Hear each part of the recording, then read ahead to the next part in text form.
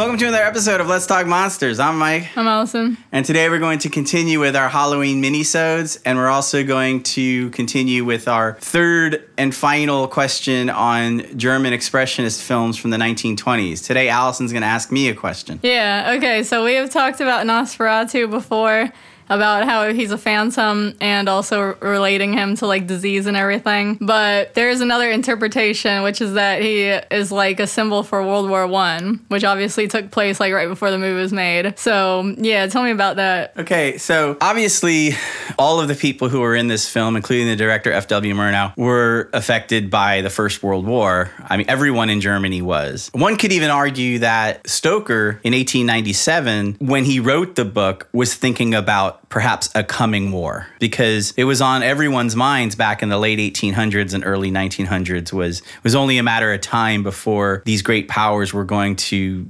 go to war again, because there were so many different ideologies and they were all competing for colonies and all of this stuff that was going on at the time. But if we just stick with the film, sure, you can make a movie based on a book about Dracula and just sort of stick to the book, which F.W. Murnau does a really good job. Nosferatu is very faithful to the book. But at the same time, he can throw in metaphors and references to the First World War, which had just ended.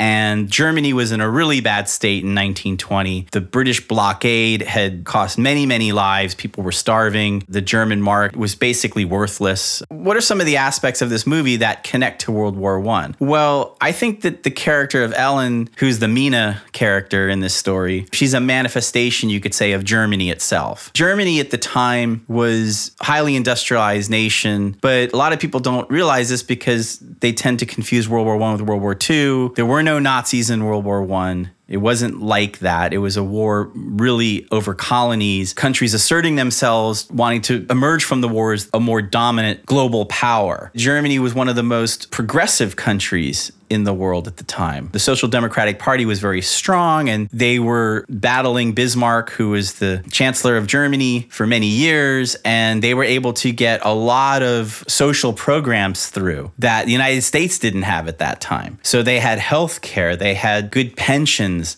they had all kinds of really good workers' rights at that time. It's a very progressive, way ahead of its time country. The problem was that Germany had formed an alliance with the Austro-Hungarian Empire, which was a very backward, absolute monarchy led by Franz Joseph, and crumbling empire at the time that was Germany's ally. And of course we know that the assassination of Franz Ferdinand was the trigger for World War I. So one way of interpreting Nosferatu is that the vampire Nosferatu, Count Orlok, Count Dracula, really is supposed to be Franz Joseph, the leader of the Austro-Hungarian Empire. And through his old archaic ways, he's sort of a ball and chain around progressive, modern industrialized Germany and sort of brings them down. There's that famous scene where his Nosferatu's hand as a shadow comes over Ellen's heart. He has an illusion, sort of like he's ripping the heart out of her chest in this very classic example of German expressionism. Of course, the second to last scene where he's draining her of blood is symbolic of the decimation of an entire generation of young men, young German men. So they were bled white by this war, just like what you see when Nosferatu's draining her of blood. And then the last thing you see in the film is Nosferatu's destruction, which of course comes via the sun coming out, right? So we think that the sun, based on vampire folklore, which of course is what's going on in the film, the sun is destroying Nosferatu the vampire. But another read on that can be the rising sun is an example of progress. It's the next day. So it's a way of saying that the only thing that really killed these old archaic ways was progress. The advancement of time brought an end to these absolute monarchies and these rulers like Franz Joseph. So that's a way of interpreting the film as an example of metaphors that can be interpreted as an expression not only of vampirism and a horror film, but also the horrors of war.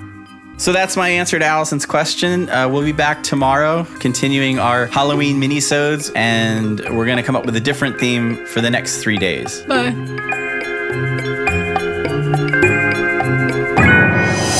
If you like this podcast, please subscribe. Leave us 5 stars and a review. Thanks.